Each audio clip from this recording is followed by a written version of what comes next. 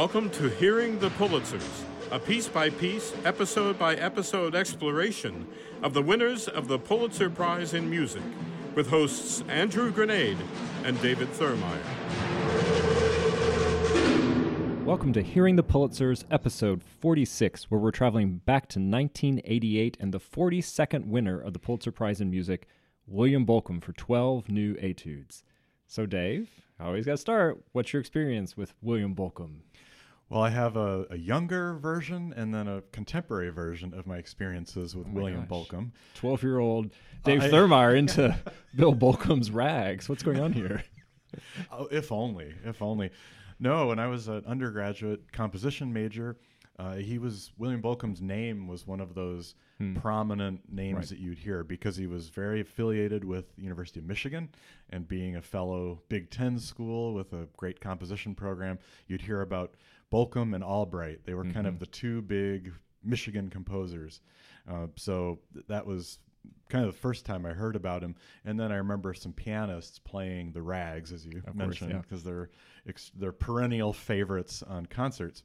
And also, when I took an American music class, must have been with Larry Gushee at the University of Illinois.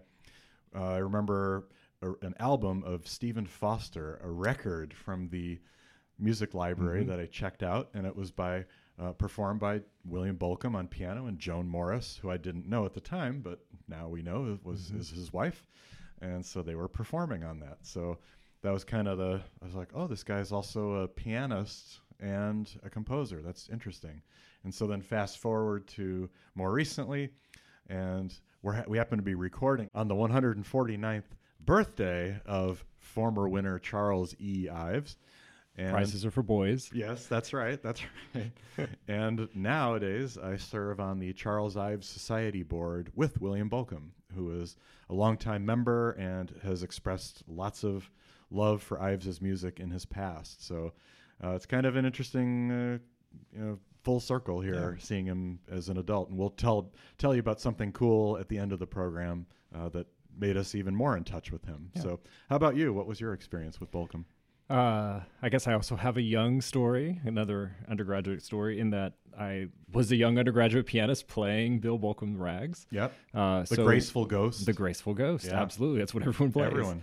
Yeah. So when I went to write my honors thesis, which I brought in, my hardback copy of my honors thesis as an undergraduate, it was a look at changes in American piano literature. And the last piece I looked at was 12 New Etudes. How appropriate. Like you knew that it was going to be I years just knew later.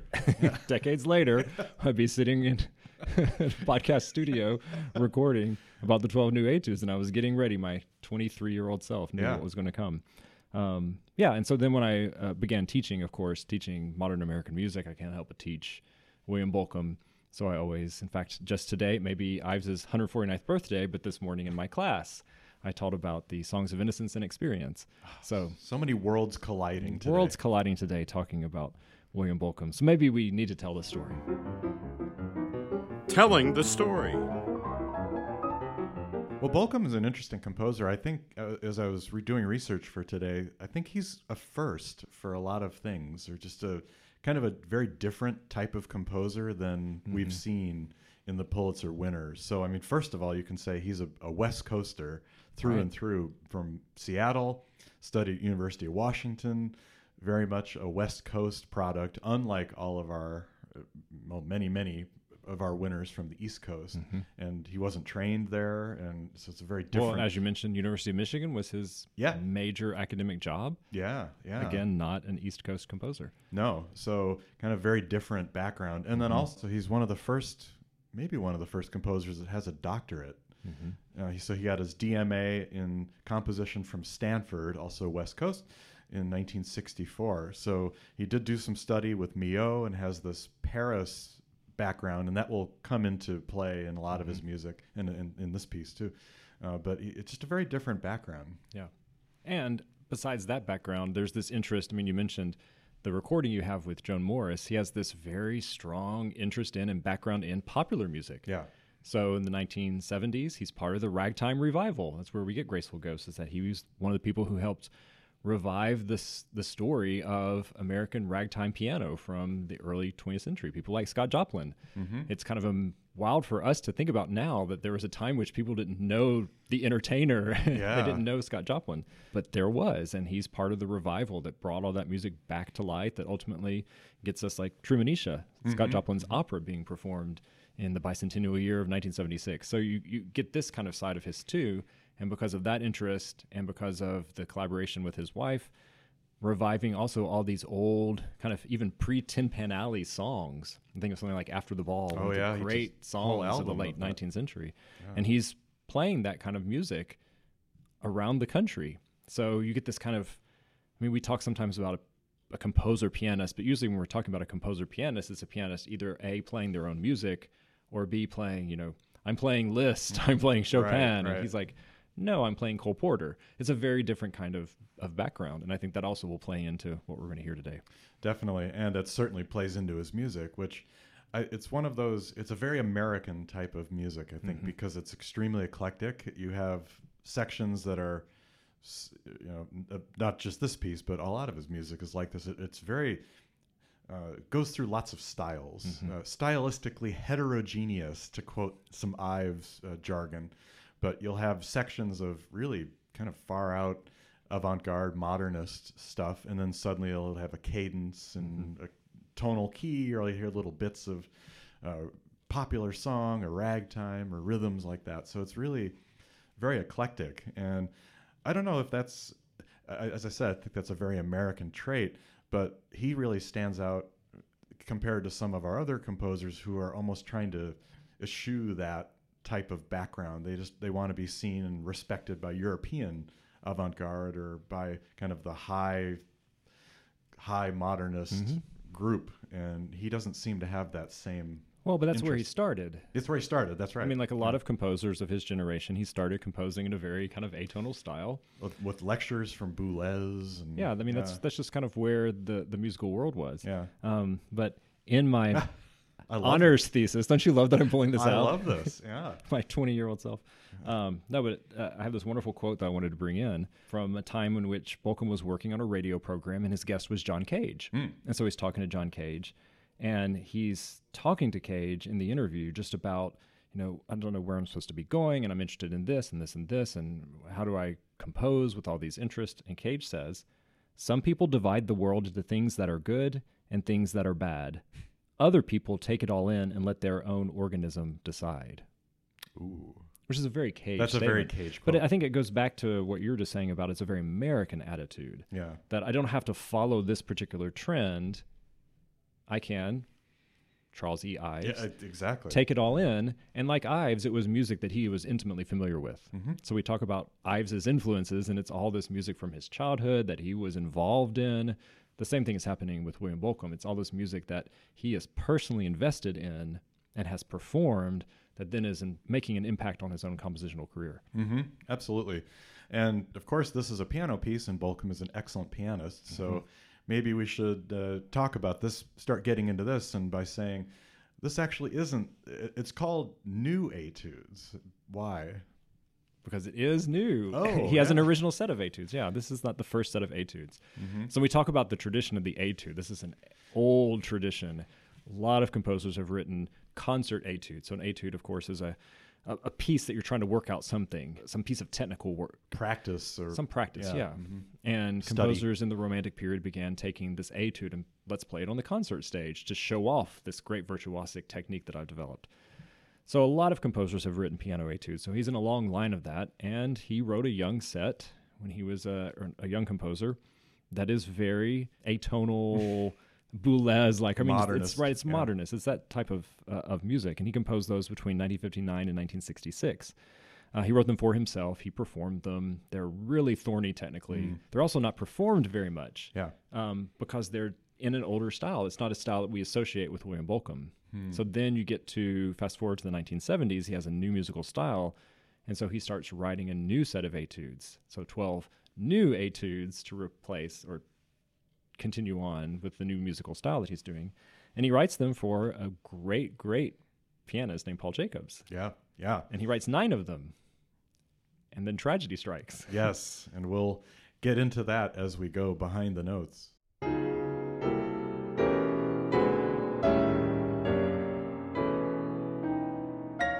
Behind the Notes.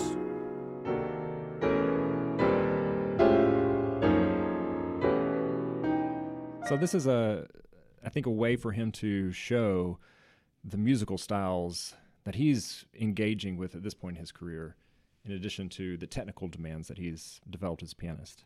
Are you a fan of etudes in general? I'm thinking of like Chopin etudes and Debussy. Mm-hmm. I love those. You do? I do. I love the Chopin. I love the Debussy etudes. Mm-hmm. Yeah, I think that they're wonderful. I think it's interesting to see how you can take. I mean, it's basically a way for a composer to put boxes around their music to say, well, here's some restrictions that I have. I'm going to focus on this one musical technical aspect, and then what they can do with that, I think is a lot of fun. Mm-hmm.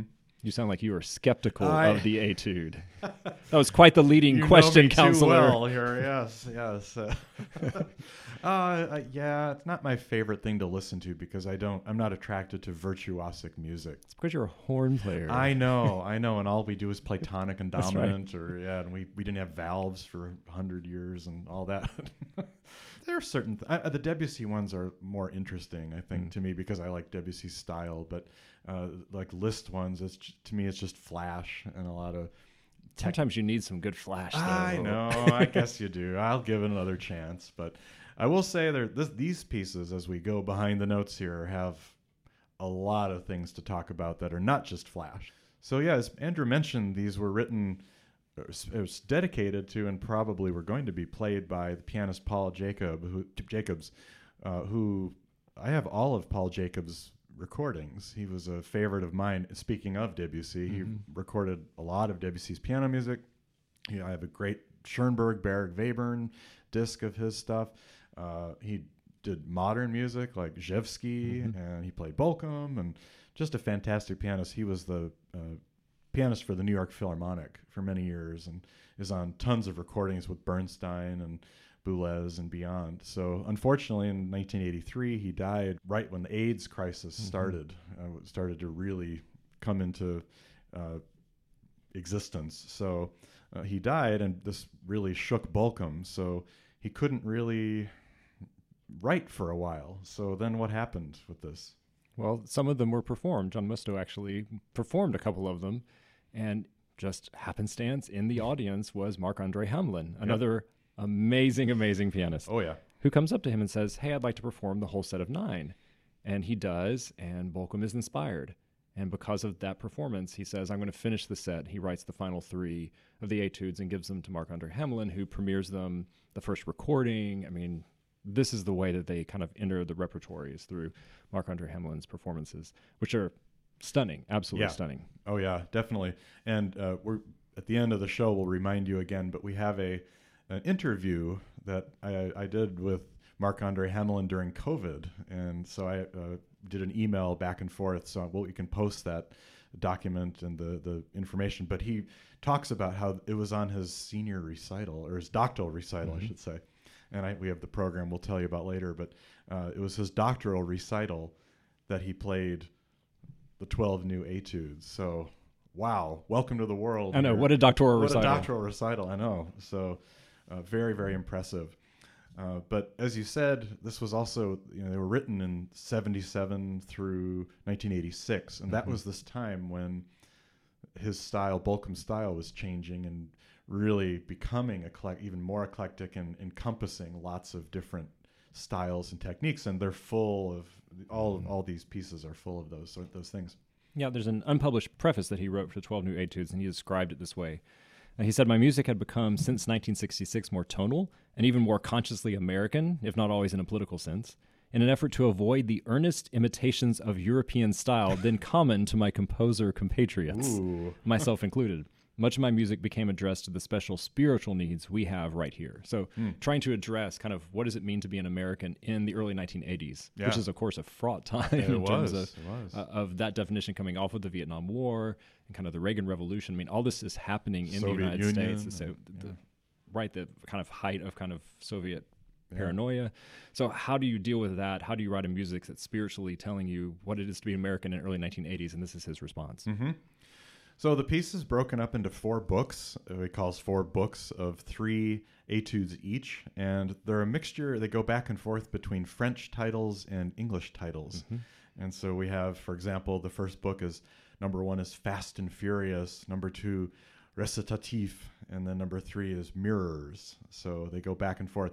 Is there a huge break between these books, or do you know that they're books? No, you don't, unless you're looking at the score and you can see. But as in etudes, each etude, Bolcom writes something that he wants the pianist. A one-sentence just description. Yeah. This is what you're doing here. This is what you're doing here. And so can you think of some of the ones that are, I don't have the exact terminology. Oh, actually I do. Well, Fast Furious is sweeping gestures of hands, forearms, the body, freedom of movement. And recitative style, rubato, finger changes for smoothness' sake, smooth passage of line between hands. So I like number 7, premonitions. He says free falls into piano keys, size of tone without banging, inside piano plucking. I mean, it's very clear. This is what you're going to be working on here. And of course, it wouldn't be Bolcom if you didn't have a rag. And so number 8 is rag infernal, syncope apocalyptique, and lateral hand jumps and stretches, use of practically no pedal. And so it is pretty infernal for a rag. It's really fast and kind of crazy sounding. But you have all these different techniques, and I would say some of the pieces, to me, were indistinguishable from hardcore modernist like Boulez or like integral serialist pieces, and then others are clearly not. Well, I thought it'd be useful. I took just 3 sections from 3 different of the etudes. I thought we would just kind of play 15 seconds of each just to get the variety of styles that he's throwing in there. So here are 3 examples.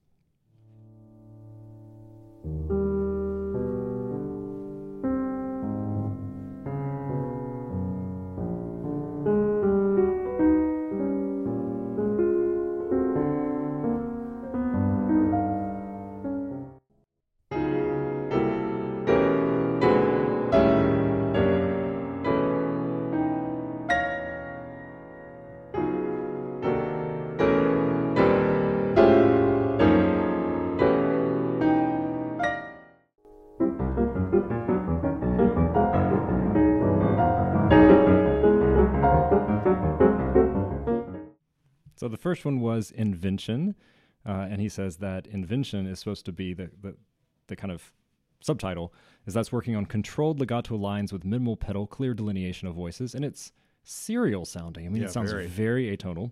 Yep. The second is the final one, the hymne l'amour, which he says is a contrast of timbres, mostly by means of pedal orchestral sonorities, and it's this blues progression. This blues progression. And then the final one was the rag infernal, right? Yes, the infernal rag, and this kind of quick, but still the syncopated ragtime feel. So just in those 3 examples, the variety of style is absolutely remarkable. Not only variety of style, but variety of techniques. And this is really kind of, it is virtuosic, but not in the list type of way, because in this case you have to do a lot of more things. Like you said, there's plucking, there's clusters, there's some free time signatures, some like improvisational, some plucking, all sorts of stuff that goes on. There's also music with key signatures, so you do have even tonal type music. So it really spans the gamut of all sorts of exhaustive techniques of the piano. And so I was wondering what you think.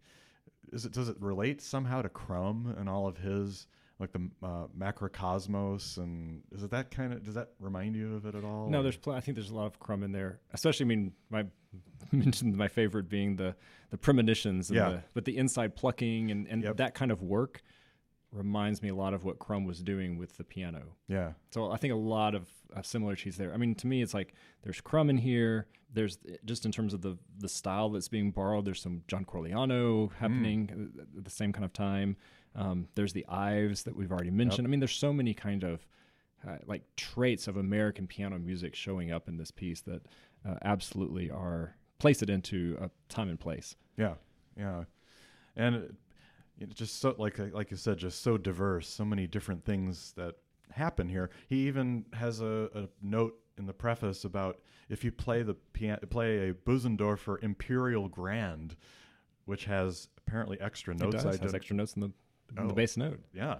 He says provision is made for use of the extra minor sixth of bass notes. Mm-hmm. So, and you can look in the score and see that, there they are. You can go even further if you want. So, which Marc-André Hamelin used in the original recording. Yeah.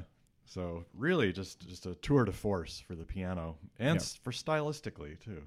And I'm going to play one more example just because I think it's just fascinating. This is a little bit of the beginning of the Nocturne. He's interested in contrast and just the control you have to have here. So there's two things to kind of listen for. First is, in terms of the accompaniment, it sounds like a 1950s boogie-woogie song. But above that, you have this just incredible control that you have the boogie-woogie thing going on left hand, and then these intensely sharp, pointed notes. I mean, it will kind of jump out at you at the beginning, maybe give you a jump scare just because of the contrast that he's got going on.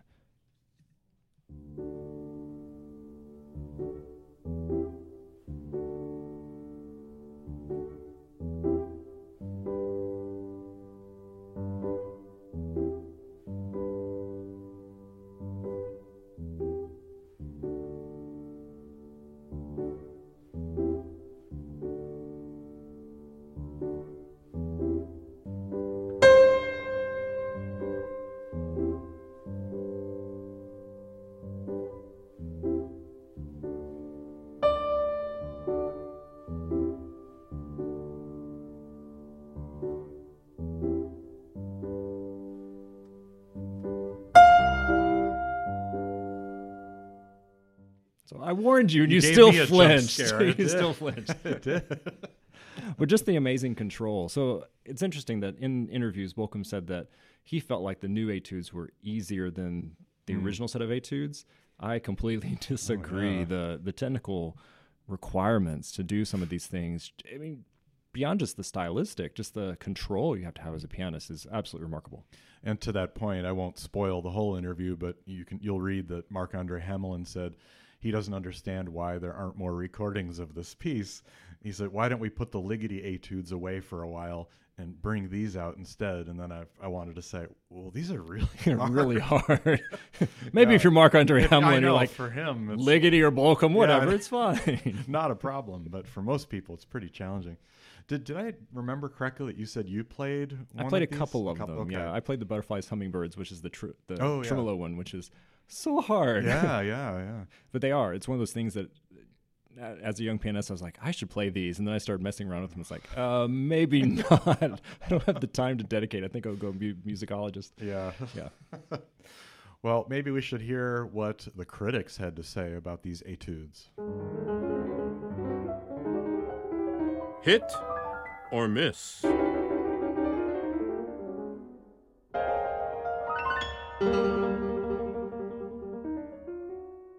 All right, so in the New York Times, we always start to see what the New York Times said. This was a review by Alan Kozin, and he says that they are in the tradition of the genre, require a combination of muscularity and musicality. They are composed in a language that brings together elements of tonality and dense chromaticism, and several are blatantly picturesque. Each of the dozen, whether rumbling and ostentatiously virtuosic or more introspective, make daunting demands on the pianist's agility and sense of color. That's pretty well said. I think it definitely does require musicality and muscularity for sure. No question. Yeah. Lois Savard recorded in notes. I think because of the Pulitzer, this got a lot of press, so we can see a lot of people discussing it. But Lois Savard, another composer, a fellow composer of Bolcom, said, "For the pianist, the piece is for the pianist who possesses the fingers to master the technical difficulties and the imagination to master the musical ones. These 12 new Etudes will prove to be rewarding indeed." And this seems to be kind of the, if you look at the critical consensus, these are really hard, technically and musically, but very satisfying. Yes, yeah, exactly. It's not just flash for the sake of flash, and it's also not ugly to listen to and hard to listen to. And then you also have Robert Carl, another composer, Robert Carl. Yeah. And I really like what he had to say because in many ways he kind of placed it in the historical time. Because he said that while Bolcom was hardly an unknown, it must have still come something as a surprise to the music community when William Bolcom was awarded the Pulitzer Prize for Music in 1988. Because just like we had said, Carl writes, the prize had been the province of mostly northeastern academic composers. Only recently had composers beyond the post-expressionist style, such as Ellen Zwick or Stephen Albert, broken through this barrier to claim due recognition for women and post-romantics, respectively. But Bolcom was an even more unlikely case. First of all, he was based in the Midwest. A typical Bolcom piece might begin with an atonal flourish to develop along a hyper-intense expressionist lines and suddenly break into a rag, blues, or mix in elements of American pop song, and conclude with a reference to a classical form such as a fugue or to its opening modernist elements. As such, the only element that was predictable was its unpredictability. And he goes on to say that Bolcom made an entirely viable career as a talent other than composition or teaching, and most significantly, he reveled in the role of the entertainer. He was unapologetic for his personal persona, that of the song and dance man who traipsed from the ivory tower to the music hall without a qualm. And so I think this is, in many ways, what we've been saying, but points out that when Bolcom won the Pulitzer, it was kind of out of nowhere because people didn't think about him as, oh, he's a serious Eastern composer, East Coast composer. He's this person who travels around and sings Cole Porter and George Gershwin after the ball. Like who does that? Not a serious composer. Right. Yeah, that actually encompasses him very well as a person. And we'll see if the jury report does the same here. So I kind of teased this with you yesterday. I wouldn't tell you. You left me hanging. I left you hanging here. Yeah, we've got a cliffhanger here.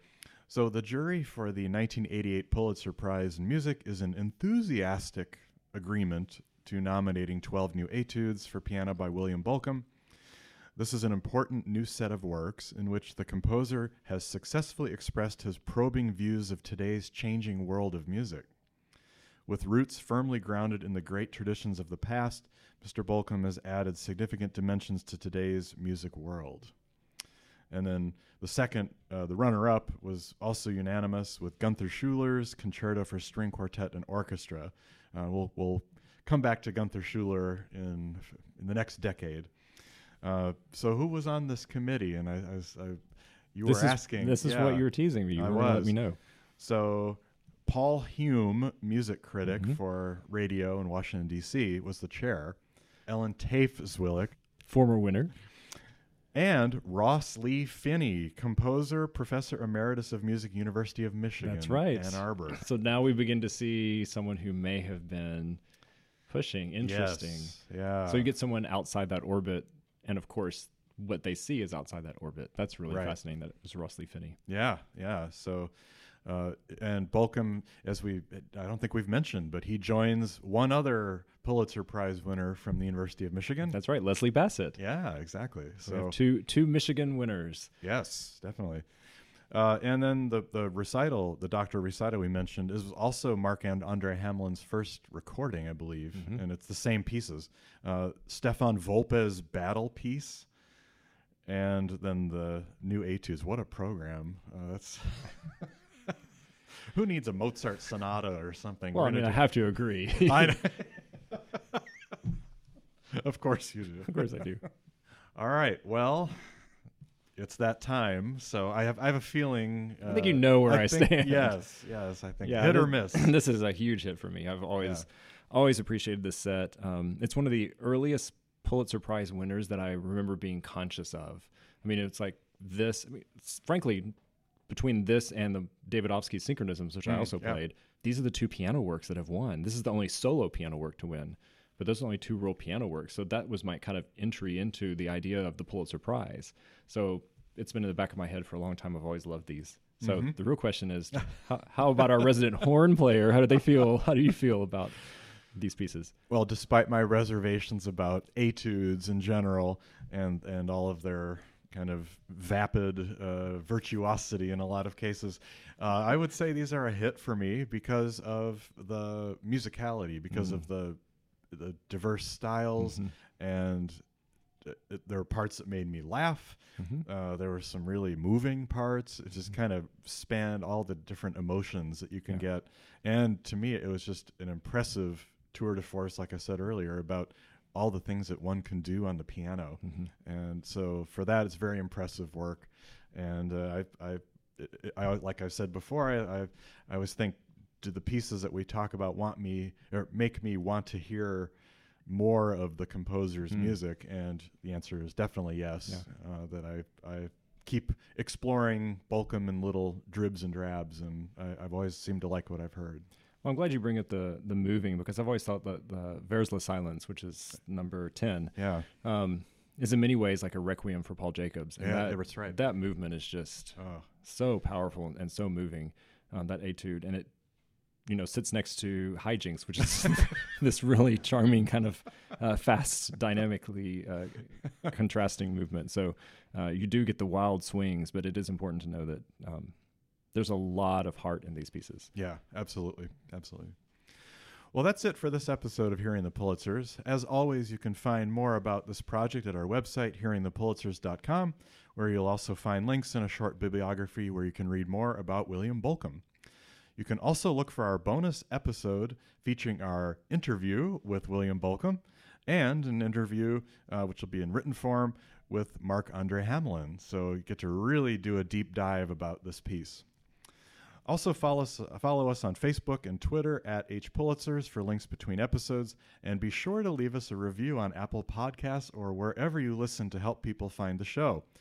We want to thank the anonymous reviewer NYC Pent, who wrote, quote, "Since I was precociously interested 12-year-old, I've been following the music Pulitzers for decades. So this podcast caught my attention. The Pulitzer winners year by year are sometimes worthy, sometimes questionable, and sometimes just goofy. One questions if works of art should be awarded prizes at all, but the hosts of this podcast have a good time evaluating the history, discovering both the gems and the duds." So thanks for that review, and we look forward to reading more. Finally, join us next episode when we discuss the last winner of the 1980s, Roger Reynolds, for Whispers Out of Time. Until then, keep listening.